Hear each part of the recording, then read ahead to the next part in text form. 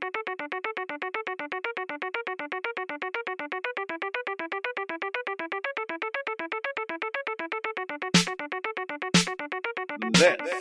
is Registry, a podcast from Office Supply Publishing and Klaus at Gunpoint. It's incredibly rare to get a film on the National Film Registry in its first year of eligibility. It's interesting to note the films that are eligible for this year, which meant they would have been released in 2008. Some of them should be on eventually. Others are more border cases. And the first one that comes to mind, of course, is The Dark Knight.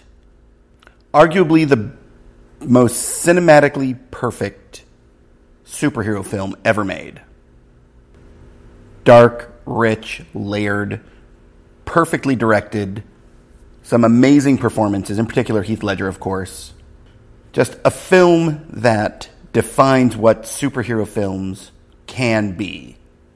And I think really it 100% deserves to be on the registry, without question.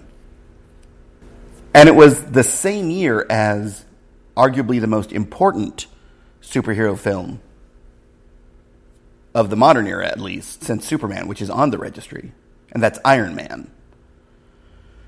Iron Man launched the Marvel Cinematic Universe. It consolidated both the idea of what Marvel was going to be going for, as well as giving a fantastically impressive film. Those two, I think, should definitely be on. I don't see either of them making it on the first pass. Sort of changing directions, to a degree, is the acting. And there are a lot of great, brilliantly acted films that could make the registry. And one of the ones I think could go on first is Milk. Phenomenal performances all around, in particular, Sean Penn. An impressive story, told beautifully, dealing with the LGBT experience in America. It has a shot. Again, I don't know if it has a shot at first eligibility Hall of Fame. Frost Nixon also comes to mind as being one that should be there, in particular Frank Langella. Incredible. W. W is a great film. It really is. It's, again, great performances, brilliantly written, incredibly well done. Vicky Cristina Barcelona. You can't go wrong, honestly. On the other hand, we have some... Oh, and I need to mention Rachel getting married. Flew under the radar. Incredible performances all around, in particular Anne Hathaway, who I believe was nominated for an Oscar for it. It's a tiny film, but brilliantly done. If you look at long-term impact of a role, nothing beats The Dark Knight. Heath Ledger was perfect and will be showing, as generations go down, acting at its pinnacle for genre. Just a step below that is Robert Downey Jr. in Iron Man. There's some films that came out in 2008 that could be the sneaker, like Groundhog Day was, as far as I'm concerned. Cloverfield. Now, I don't see Cloverfield getting on before the Blair Witch Project, but it deserves some consideration. It was very important at moving forward that genre concept. Forgetting Sarah Marshall. This sort of Judd Apatow comedy that was, in this case, in its sort of second wave.